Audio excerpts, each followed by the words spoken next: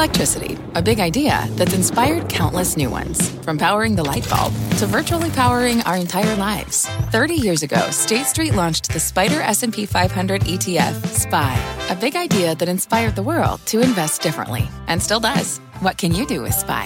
Before investing, consider the fund's investment objectives, risks, charges, and expenses. Visit ssga.com for a prospectus containing this and other information. Read it carefully before investing. SPY is subject to risks similar to those of stocks. All ETFs are subject to risk, including possible loss of principal. Alps Distributors, Inc. Distributor.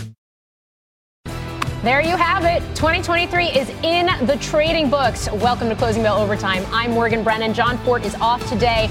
This is your scorecard for the final trading day of the year.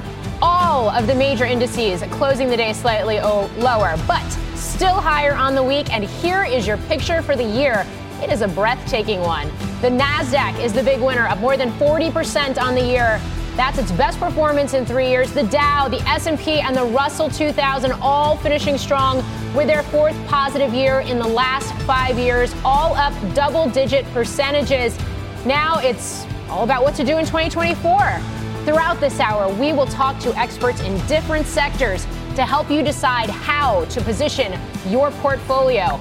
But first, we start with the best and worst performing sectors of the market. Steve Kovac is looking at tech, this year's big winner, and Pippa Stevens has a look at utilities, this year's biggest loser. Steve, tell us about some of the key factors that have driven this tech run that was so massive. Do I really have to say it, Morgan? It was AI, the theme of the year, driving the action behind. Who else? The top performer, NVIDIA, up a whopping 230% or so this year. NVIDIA still the only AI chip game in town, though that could change soon as AMD starts selling its new AI chips. Intel expected to get in the game too. And you have Microsoft, Amazon, Google all making their own.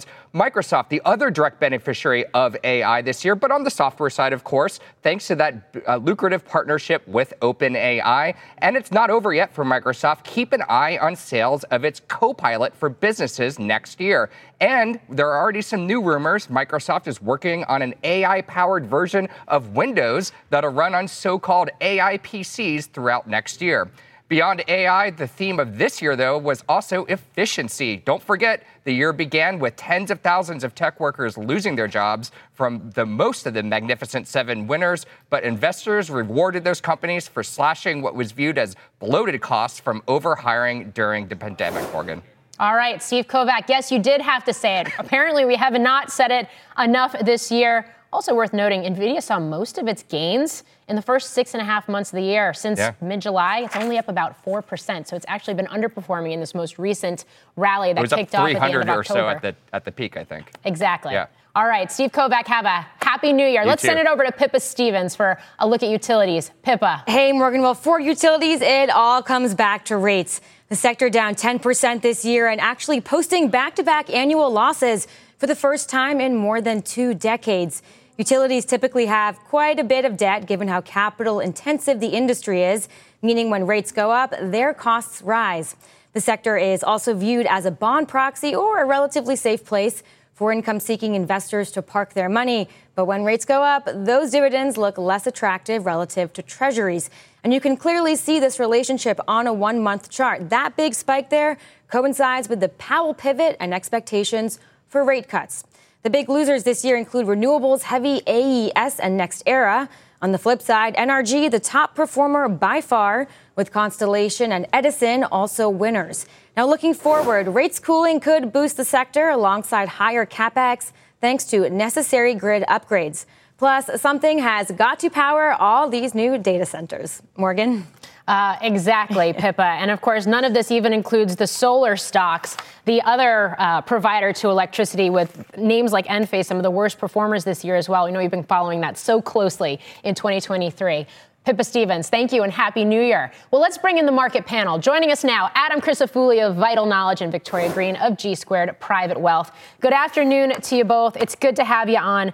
Adam, I'm going to start with you because the market took a breather here in this final trading day of 2023. All the major averages finished down, but only fractionally.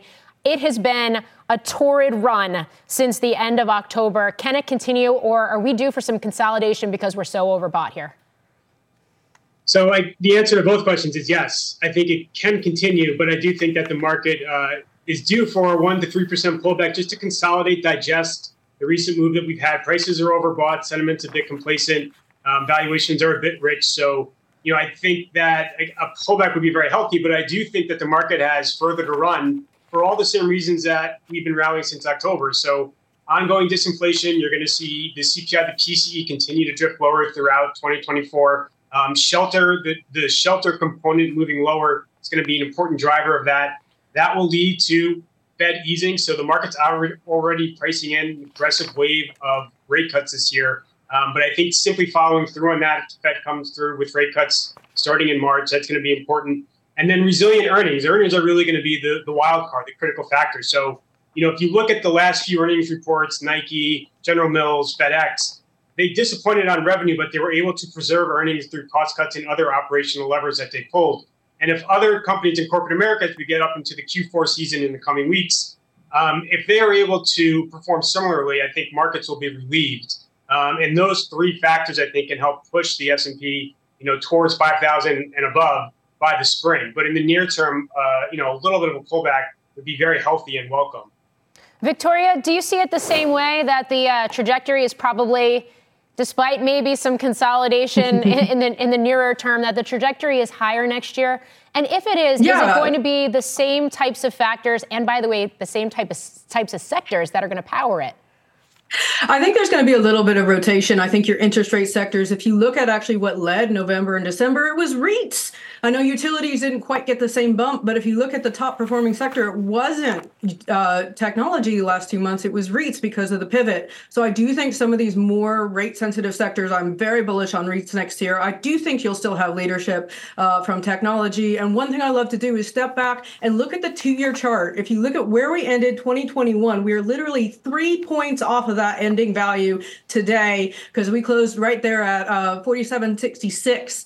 And that's where we ended 47.69. So 2 years, round trip, not a whole lot accomplished. So you do have room for multiple expansion. You have a little bit of room to run. Breadth have increased tremendously. Small caps look like they may be poised for a nice breakout. Very cheap relative to their large cap peers. So I think you'll see this broadening out. That is not just technology discretionary. You could see some leadership stumble and rotation out just because they are very, very pricey. But again, if you look at AI as the new internet, you're in the early innings of that cycle. Okay. The round trip element of the S&P, Adam, as we do talk about it, closing in on a new all-time high. Just looking at your notes here, you're making the argument that even if we reach that level, whenever we reach that level, that's actually not really the real high for the S&P yet in terms of meaningful gains for longer-term investors. So, I think you kind of have to adjust that number. So on a nominal basis, we're kind of right at the cusp of reaching the levels we were at 2 years ago. But if you adjust for inflation in the last 2 years, you'd almost have to get to 5,400 just to kind of break even, given what inflation's been. So, there's still room to run. Obviously, I think you have to factor in earnings and rates and all that. But the real high in the S&P still is several hundred points above where we are right now. So there's definitely more room, for room to run on the upside. Okay. Victoria, you just mentioned some different sectors. How much of your investing thesis hinges on, for 2024, the fact that we get a soft landing? Or are you factoring in the possibility that a recession could happen? No, 100%. Got to be a soft landing. If the Fed's cutting rates because of a hard landing, I think it's a completely different market scenario. And so that's something you have to be very willing to be nimble and adjust as we get data in, because right now you have a lot of expectations baked in. But I look at it and I think 150 basis points, maybe a little bit too aggressive, March a little bit too early. But if they're easing because of the disinflationary properties and they're trying to maintain inflation, that's a different reason to ease rather than the economy's falling apart, unemployment's rising, and we're trying to stimulate the economy. So I think you have to have an understanding of where the data is leading us. I will caution some of this deflation has definitely come from the good side, a lot of it on the energy and oil price side. So if we see that creep up again because of any Middle East conflict continuing to grow, oil prices creep up again, that was a big driver of inflation before. So I think investors really have to be monitoring the data, understanding what may be driving Fed policy. Is it because we're fighting deflation or is it because we're fighting a slowing economy? Okay. Victoria and Adam, thanks for joining me on this last trading day of 2023. Happy New Year to both of you. Happy New Year. Quality stocks ruled in 2023, but will they have more room to run in the new year? Let's ask senior markets commentator Mike Santoli. Mike. Yeah, Morgan, the outperformance of quality as a factor, as a characteristic within large cap stocks is an example of, I think, the consensus getting it right. It seems as if it was a drumbeat of recommendations this year. Emphasize quality stocks. People thought overall earnings and the economy were at risk. And so strong balance sheets, high and predictable profit margins, that's what makes it a quality stock. What I find interesting is comparing it to the other big factor bets you can make through ETFs, value, low volatility, or momentum. These are all represented by iShares factor ETFs. You see they're all clustered in the same area with about an 11, 12% gain. That's less than the 24% the S&P did, less than even the 12% the equal weight S&P did. And it just shows you that it was all really about the Magnificent Seven and similar type stocks, because all of those are overrepresented in quality. And I would also say things like Visa, MasterCard, even Costco. So within sectors, it was the big quality dominant companies that worked best. Also, kind of have to know what you're investing in when you get something called a momentum ETF or a value ETF. The momentum ETF had a bad first half because they were underinvested in tech. They had a lot of energy in healthcare. Middle of the year, they rotated to tech, too late to rescue the year. Similarly, minimum volatility, it basically was a calmer ride, but the largest holding in the minimum volatility ETF is Broadcom, same as the momentum ETF. So they're all working with the same samples of stocks, and they can kind of slice it and dice it different ways. But quality next year, if we still have a challenged economy and we want defensive characteristics, that's quality. If the economy reaccelerates, we feel better about the macro and the Fed, probably it'll give back some of that outperformance. Yeah, I just want to shift gears here with you for a minute as we do wrap up the performance we saw across different asset classes in 2023. Just get your take on what we saw in the bond market, because it was a wild bout of volatility, particularly in the second half of the year. The 10-year Treasury yield, it started the year at 3.83%. It just ended at 3.86%. Yeah. It's amazing. And along the way, it went down as low as about 3.3 in the spring, up as high as 5% in October or thereabouts, and then gave it all back. So it shows you, I think, that the market clearly did not have a fix on exactly how fast inflation was going to come down and what the Fed was going to have to do to help it along. So we started at a point where high and volatile inflation was giving way to, declining price pressures, and in a more predictable way. So I think all that eventually calmed the bond market. What I find fascinating is, as the yields were surging toward 5% on the 10-year back in the fall, everyone was basically adamant that it was about Treasury supply.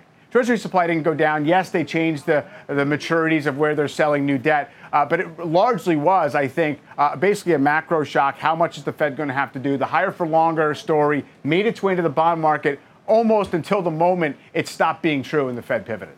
Yeah. I mean, it's incredible. I mean, you did have some central banks buying fewer treasuries and buying more gold in the midst of all of this. But to your point, not necessarily to the level with which we saw all of this performance play out as fast and furious as it did. Mike, we'll see you a little bit later in the show. Thank you.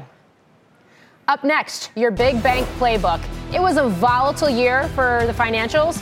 Top analyst Gerard Cassidy joins me with a breakdown of the stocks he thinks could be big buying opportunities in 2024. But first, we mentioned NVIDIA earlier, that company launching a new chip for China. The company telling us in a statement today, quote, the GeForce RTX 4090D has been designed to fully comply with U.S. government export controls. While developing this product, we extensively engaged with the U.S. government. That will certainly be another one to watch in 2024. Overtime is back in 2.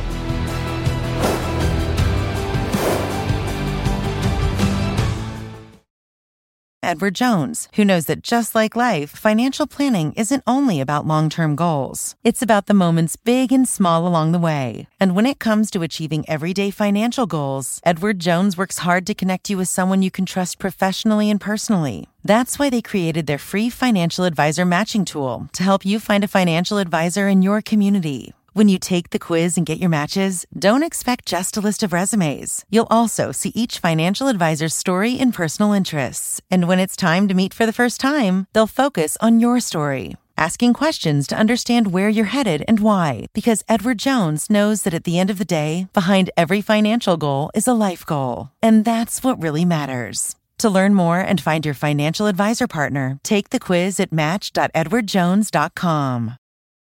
Support for this program is provided by Chevron. Demand for energy is projected to continue rising in the future. To help keep up, Chevron is increasing their U.S. oil and gas production, and they're innovating to help do it responsibly across their operations, including their Gulf of Mexico facilities, which are some of the world's lowest carbon intensity operations, helping supply energy that's affordable, reliable, and ever cleaner. That's energy in progress. Learn more at chevron.com/meeting demand.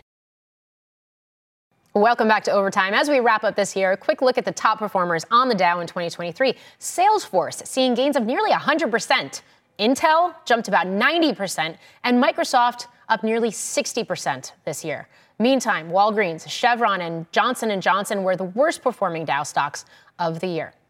2023 was a tumultuous one for banks. We saw 3 bank failures as a result of the Silicon Valley Bank collapse, the KRE and the KBW ending the year in red. But despite this year's struggles, 2024 could be the year investors earn outsized returns from banks, according to our next guest. Joining us now is Gerard Cassidy from RBC. Gerard, it's always great to speak with you. Why is now the time to be buying bank stocks? Well, Morgan, when you take a look at past tightening cycles, what we have seen is that when the Fed reaches the terminal rate for Fed funds, it's been a catalyst for the stocks to outperform the general markets. And so possibly the July rate increase is likely to be the last Fed funds rate increase. So if we go into the first part of 2024 and it becomes more clear that the Fed is not going to be raising short-term interest rates, then we're at that point where the stocks should and have started to outperform. As you know, from the October lows, the banks are up anywhere from 33 to 35%, depending on the indice. So the stocks have bounced real well off those lows. But as you pointed out, the full year numbers, however, they underperformed. Yeah. So do you buy big banks or do you buy regionals? It's an interesting question because the rising tide will lift all ships for the banks. When you compare this period, we have a couple of comparison time frames that we can look at. If you go back to 94, 95 or 04 to 06 in those two tightening periods, all the stocks did well in 95 and in 2006. The key question will be about credit. But whether you buy a large cap or a regional bank, I would say that money center banks are certainly viable, such as Bank of America. We want risk on. Risk off worked very well in 2023. JP Morgan, of course, is the classic risk off big bank name, and it was up over 25% this year. And when you look at next year, though, if we have the soft landing, the Fed has finished raising rates, we want to take more risk. So names like Bank of America would work, but also the regional banks, names like Fifth Third or Regions, KeyCorp. All of those names could work in an environment where it's risk on. Okay. I mean, the big banks are going to kick off the next round of earnings season in just about 2 weeks, give or take. In light of this conversation, what are the metrics that investors need to focus on? Is it going to be things like net interest margin and net interest income? Or, and I think about this coming off of 2023, where part of what triggered runs on some of these banks like SVB, is it going to be the mark-to-market accounting and unrealized losses in the investment portfolios? Morgan, you touched on all the key points. In fact, we've written our fourth quarter preview, which will be released on January 2nd. And what we talked about is very much what you just brought up. The fourth quarter discussion that we're going to hear from the banks, and it kicks off with the largest banks reporting: JP Morgan, Wells, Citi on the January 12th. But what we're going to hear and more talk about is margin pressure. We expect that to continue this quarter, but we also expect to hear from the banks that the margins should inflect and net interest revenue growth should inflect probably between the fourth quarter of this year and the second quarter of next year. We're also going to hear about the unrealized bond losses that you just brought up. That was a big issue throughout the year. But with the bond market doing what it has done since October, as you recall, when it hit about 5% in the 10-year, we're now down to about 3.85%. So the unrealized bond losses, of course, will shrink, and there will be more relief there. The real key discussion point, though, will be the outlook for credit quality. That is what everybody's going to want to hear about. And credit, we expect in the fourth quarter, will have remained pretty benign. Okay, Gerard, Cassidy, thanks for joining me, and Happy New Year. You too, Morgan. Happy New Year. Fun factoid, 98% of this year's broader stock rally, market rally, took place from the lows of that mini bank crisis that played out in March. Well, energy was one of the worst performing sectors this year. Up next, we're drilling down on how to play the space in 2024 and how you can best navigate potential risks to the energy stocks. That's coming up next. And as we head out, take a look at gold prices. Gold having its best year since 2020. Overtime. We'll be right back.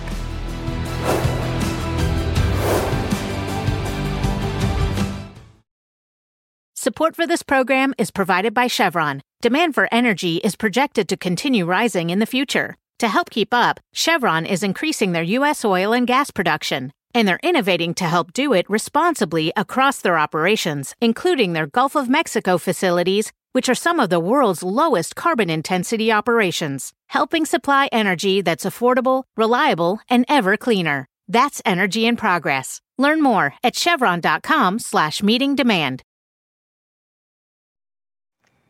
Welcome to Overtime. Welcome back to Overtime. Crude down 11% this year. It's the first negative year since 2020. Joining us now to discuss where oil goes next is Vikas Dwivedi, Macquarie's global energy strategist. Vikas, it's great to have you on, and I'm going to start right there. Where do we go from here for crude? Yeah, Morgan, we think crude's still in for a challenging 2024. You know, there will be inevitable rallies, but we think they'll be sort of short-lived. We still are dealing with too much oil supply. There's a lot of oil production growth still coming. OPEC spare capacity is higher than it's been in quite some time. And demand is, I think poised for either being neutral or slightly with some negative surprises. Okay. How did geopolitics play into all of this? And I ask that because obviously we see all of the strife going on, conflict in the Middle East, issues with shipments making their way through the Red Sea and attacks by Houthis on commercial vessels and the rerouting of those. Every time you get a report about another attack, crude moves higher, but it's short-lived. So in terms of gaming out the risks, what would the scenario, I guess, potentially have to look like in the Middle East to have meaningful upside for the price of oil in a more sustained way? Yeah, it's a great question. This has been going on for quite some time, going even back to Russia, Ukraine, where the risk is high, but the probability is very low of an actual disruption. It didn't happen with Ukraine, Russia, and it's not really happening now. The Red Sea issues are real, but we think they'll be short-lived. And to your exact question about what would have to change to make it a longer lasting effect to the upside for oil, we think either one or more of the principal nation state actors, a country would have to want that as an end goal. We think nobody really wants that. It's not worth it for any of the big players involved. Okay. In terms of the supply side of the picture and the fact that you say we are oversupplied, that's helping to pressure the price right now. What does it do to the global oil dynamics from a policy perspective? OPEC, we know, particularly with Saudi Arabia, has been, keeping production cuts in place. But the U.S. is drilling more and more. We're at record output levels. Brazil, Guyana is ramping pretty exponentially here over the next couple of years. And now even just this week, Argentina's new president saying we're getting government out of our energy market. Drill, baby, drill. What does this do to that supply side equation in 2024? Yeah, look, great points. I think it's going to just keep pressuring oil. It'll be tough to generate organic rallies that don't involve geopolitics, right? So we think it'll be short-lived. And we think the other part of the geopolitics is the U.S. and other big players, China, really across the board, are not intending to let oil supply go down through any of their own policy actions. So I think that's going to help oil stay on the lower side. Okay, which would be good news for consumers. We know in a time of focus on disinflation, nat gas. It was a rough year for natural gas. We finished down in futures wise here in the U.S., down $2 lower than where the price started. What's causing that? Is this all weather related, or are there other dynamics to watch as we head to 2024? Yeah, as you know, in weather and natural gas, they go together very closely. And so this warm weather has hurt gas quite a bit. But the big other part of the equation is supply growth. And so much of the gas supply grows from oil production. So if oil production in the U.S. is growing fast, gas supply will grow as well. It's associated with oil as a byproduct, right? So we are reaching levels that, I think we had one of the higher estimates of where gas production would be by this end of the year. It's exceeding, I think, everybody's production estimates. And that has created another source of oversupply. And I think next year, it's a situation where, usually demand does what it does and supply has to respond. In this market, supply is driving the boat, and then demand has to respond. You have to find new sources of demand to absorb the supply. And that's kind of been a perpetual thing with gas outside of a couple of the COVID years. Interesting. Okay. Vikas Dwivedi, thanks for joining me. Happy New Year. Happy New Year to you. Thanks. It's time now for a CNBC News Update with Pippa Stevens. Hi, Pippa. Hey, Morgan. Ex-Trump attorney Michael Cohen and his lawyers admitted in a court filing unsealed today that they used artificial intelligence for legal research. This resulted in fake cases being cited in the request to have Cohen's probation shortened. Cohen and his lawyers were forced to admit their mistakes when the judge threatened sanctions over the fake cases. Former Binance CEO Changpeng Zhao lost his second attempt in front of a federal judge to be allowed to leave the U.S. before sentencing. A federal judge in Washington state released the ruling today. Zhao pleaded guilty to one count of breaking money laundering laws. He could face up to 18 months in prison at his February sentencing. He remains free on a $175 million bond. And the annual confetti test in Times Square took place this morning as New York authorities gear up for the iconic New Year's celebration. Authorities in New York say to expect a large police presence this year as law enforcement preps for the possibility of protests over the Israel-Hamas war. According to the NYPD, about 1 million people are expected. Morgan, one of these years I actually want to go there for New Year's. If you've never done it, I recommend it, but you do it once, you're probably not going to want to do it again. It's a long day with a lot of standing and a lot of people. All right. Sounds like you've been before. Yes, it's been a while, though. Pippa Stevens, thank you. Up next, our own Mike Santoli heads back to the dashboard with a look at how retirement portfolios fared this year. And before we head to break, the best performing healthcare stock of 2023, Eli Lilly, up nearly 60%. The worst performer in the sector is actually one of the worst performers on the S&P 500 as well. We're going to tell you what that is next. Overtime. We'll be right back.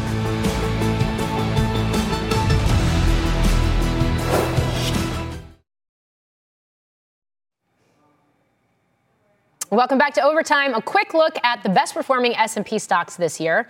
NVIDIA and Meta coming out on top. The worst performing S&P stocks of 2023, though, those were Enphase Energy, FMC Corp, and Moderna. We mentioned before the break, Moderna was also the worst performing healthcare stock overall. Pfizer also had a rough go of it down this year, one of the worst performers in the S&P. Meantime, Mike Santoli returns with a look at the standard retirement portfolio as it hovers near record highs. Mike. Yeah, Morgan, big comeback. Also a pretty good reminder that this sort of standard equities and fixed income, about 60-40 mix, Vanguard Balanced Index Fund, has actually done well for you if you kind of held it through and rebalanced along the way. So this shows you the total return of this portfolio. So it includes the yield off the bonds, the dividends off the stocks, reinvested. And its 5-year annualized return is 9.7%.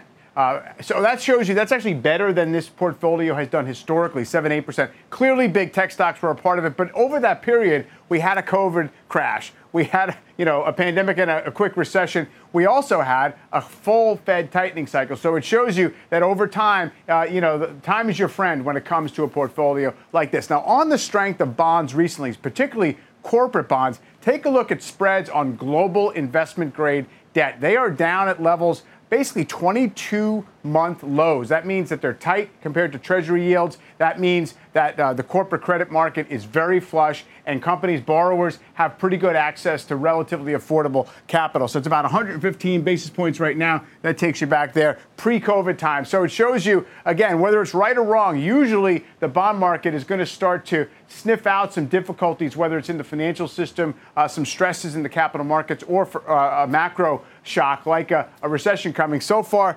nothing coming from this signal, Morgan. Okay, I'm sensing a theme here. Earlier in the show, you talked about quality stocks. Now it seems like you're talking about quality bonds. Yeah, that's exactly right. And it has been a magnet for capital out there. So, yes, we can talk about uncertainty. You can talk about we don't know what the Fed's going to do, the economy. We've been on this vigil for a recession for a while. But there are assets out there that do benefit from this, global excess savings, which still does exist. And they're reaping the benefits. Now, whether now is a really attractive entry point for those quality assets, different equation, because you don't have as much of a buffer of return here if you're buying them right now. Okay. Let's also talk about your outfit here, because I'm not used to seeing you without a tie on TV. This is true. Is this going to be your new Friday attire for 2024? Is that your New Year's resolution? I tell you, next Friday is a full week away. It's also next year. It's really a long way before I can, consider my wardrobe. But my guess is no. This might have been a one-off because I really do like the uniform. I just don't have to think about it. Okay. Well, I like it, and I'm sure John Fort, our fearless, tireless leader, would really approve of it as well. I was kind of channeling the Fort 2023 collection. Yeah. Mike, Happy New Year. Thank you. Too. Thank you. Up next, your 2024 defense outlook, where Goldman Sachs sees that sector headed in the new year, and the key stocks to watch ahead. And before we head to break, check out Cathie Wood's ARK ETF. It is up, having its first positive year in 3 years. Over time, we'll be back.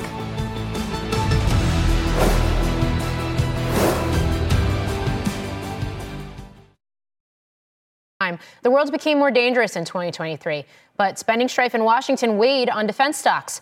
The global surge in weapons demand will continue in 2024, but will contractors keep pace amid production constraints and a lack of consensus on the broader budget in Washington? Those are key questions for the industry as stockpiles of missiles and munitions have dwindled. Defense dollars will also go to big-ticket items like submarines, next-gen fighter jets, nuclear modernization, and a variety of autonomous weapons systems. Big programs that will benefit the entire industry from Northrop Grumman to HII to AeroVironment. Spending on space will continue to grow the fastest, and commercial players will compete for more contracts. Software, still just a tiny fraction of the overall budget, will take on greater significance as the Pentagon continues to adopt more AI, forging more inroads for more tech companies to take on more government work. The Army's tightened competition between RTX and Palantir will be a prime test of possible prime disruption. The 2024 defense policy bill, representing a record $886 billion, recently became law. But the $100 billion plus package for Ukraine, Israel, and other hotspots still remains unresolved. Overall, U.S. defense spending could close in on $1 trillion. As we come into a presidential election year, analysts note defense stocks tend to outperform. And as TD Cowen's Roman Schweitzer points out, it's traditional to be on the lookout for, quote, October surprises. That said, with two wars, tensions around Taiwan, the Houthis in Yemen, China's provocations of the Philippines, North Korea's nuclear ambitions, and Venezuela's border dispute with Guyana, any number of surprises could potentially materialize throughout the year. To discuss more on the outlook for defense stocks specifically in 2024, let's bring in Goldman Sachs research analyst Noah Papanak. Noah, it's great to have you on. Defense stocks in general tend to trade as a group. Didn't have a particularly great year this year. What do you expect in 2024? Yeah, hi, Morgan. Thanks for having me on. Hope you had a good holiday and Happy New Year. You outlined the many geopolitical events that are occurring right now. One of the things we're thinking about with defense stocks is you had all that happening in 2023, yet, as you pointed out, defense stocks underperformed the market. So with the hope that, cooler heads prevail in a lot of those situations and some of the major geopolitical events can be more likely to de-escalate than escalate as you move into 2024, 2025, that would potentially be less upward pressure on defense spending. You couple that with the battles in Washington over total U.S. government spending and debt. You have a debt ceiling deal that gives you a continuing resolution into the early part of 2024, and then you have to have that fight again. And you may have automatic spending cuts come into play. It's pretty hard for the defense budget growth rate to accelerate, and it's not hard at all for it to decelerate. Defense stocks, as you mentioned, the group valuations tend to trade together, and they're very highly correlated to that growth rate in the budget. So we see a higher probability of decelerating growth rates, potentially negative growth rates in the budget, and the valuations of the group are above the historical averages, and we therefore see more downside risk than upside risk in the group as a whole. Okay, so when we talk about defense specifically, are there certain names you would buy here, or would you steer clear and focus on other areas within aerospace and defense, like business jets or commercial aerospace? Yeah, so we're generally cautious on defense as a group. We have sell ratings on Lockheed, Northrop, L3Harris, Huntington Ingalls, sort of the bigger cap bellwethers in defense. We prefer commercial aerospace stocks, so we continue to recommend Boeing. We like a number of companies in their supply chain, Howmet, which makes hot parts in the engine, CAE, which has a dominant position in simulation and training, TransDigm, HEICO, really high-quality aftermarket companies. You mentioned business jet. I think the business jet market remains underappreciated. We recommend Textron, Bombardier, Embraer there. There's pockets of things to do in defense, I think. There's some companies that have a defense business without being a true pure-play defense company. We recommend Teledyne and Planet Labs in that vein. And then there's the government IT and services group. We like Booz Allen and Leidos.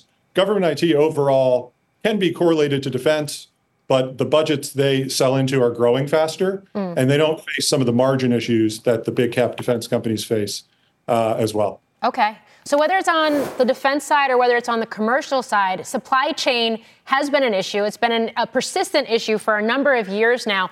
Is 2024 going to be the year that we step back and we go, okay, we saw supply chain normalization, stabilization? And if so, even if you have pressure on, say, the top line from potentially a lower defense budget, for example, if those supply chain situations can be normalized, does that mean that, at least from an earnings perspective, it could be better than expected? Yeah, supply chain has been a challenge in this group for a surprisingly long time. When we speak to portfolio managers that look at the entire market and we talk about supply chain still being a challenge here, they sound surprised because in so many other end markets, that's largely been resolved. These are long cycle sectors and they're long manufacturing processes. And so there's some tail wagging the dog in the supply chain, and they're complex products with a lot of component providers. So it's proving to take longer to fix the supply chain. On the defense side, there's been a strange phenomenon where the defense budget authorization, what Congress allocates to the Pentagon, has been growing at a certain clip, and the Treasury outlays have actually been negative. And that seems potentially due to supply chain. And so you could have a short-term positive impact to defense from that, but I'd anticipate more valuation pressure as that authorization growth rate slows. And again, there's a margin headwind that I haven't discussed as much that's a challenge there. On the aerospace side, you have had the travel recovery. There's still more to go in the travel recovery, and then long-term air travel grows 2x GDP. Okay. There's been really strong demand for airplanes for Boeing and Airbus from the airlines, but the challenge has been supply chain has held Boeing and Airbus back from delivering the planes. That seems to finally be getting better. I do think 2024 will be the year where that really finally picks up a lot of steam, and Boeing and Airbus can get the output to meet that demand. Okay. Noah Papanak, thanks for joining me. Happy New Year. Thanks. You too. Up next, we're tracking the consumer, aren't we always? We'll hear from the CEO of payments provider Payoneer about where shoppers are putting their money to work and what it might mean for the economy in the new year. As we head to break, a look at the best performing S&P sectors: technology, communication services, and discretionary. Meantime, utilities, energy, and consumer staples were the worst performing sectors of 2023. Overtime. We'll be right back.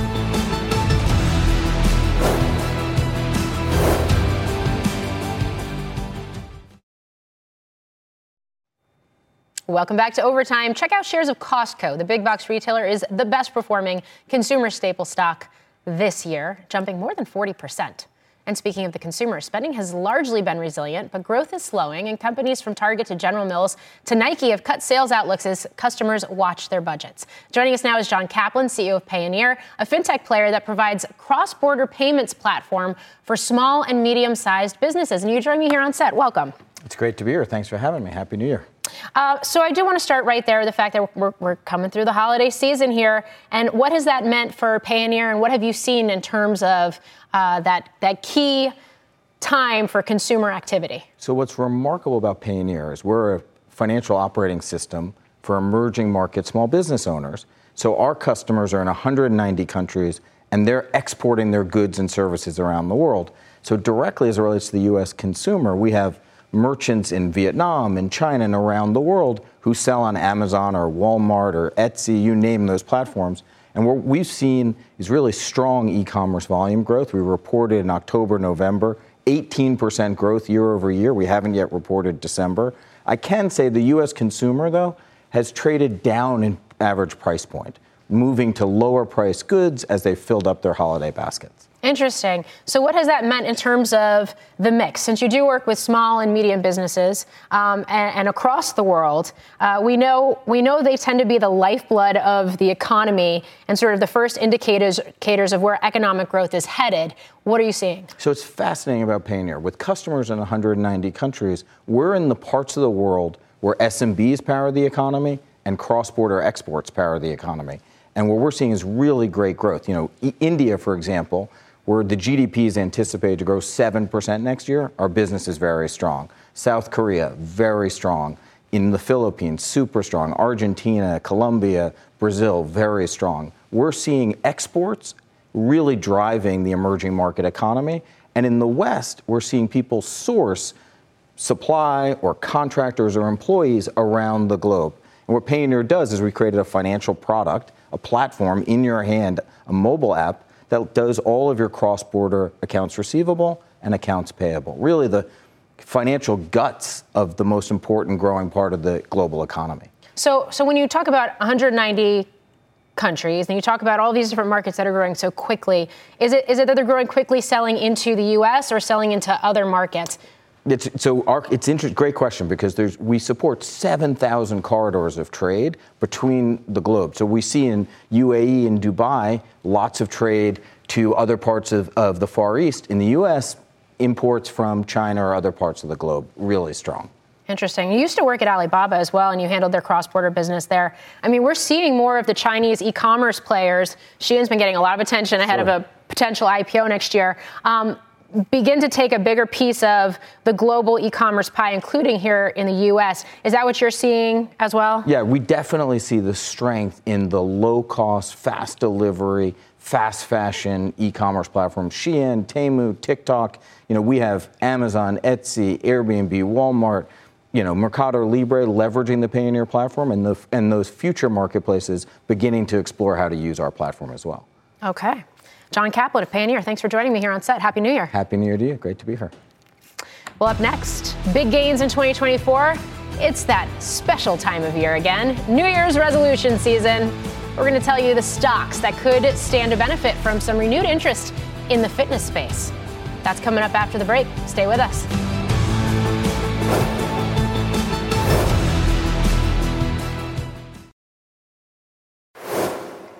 Welcome back to Overtime. It is time to talk about the big money behind New Year's resolutions.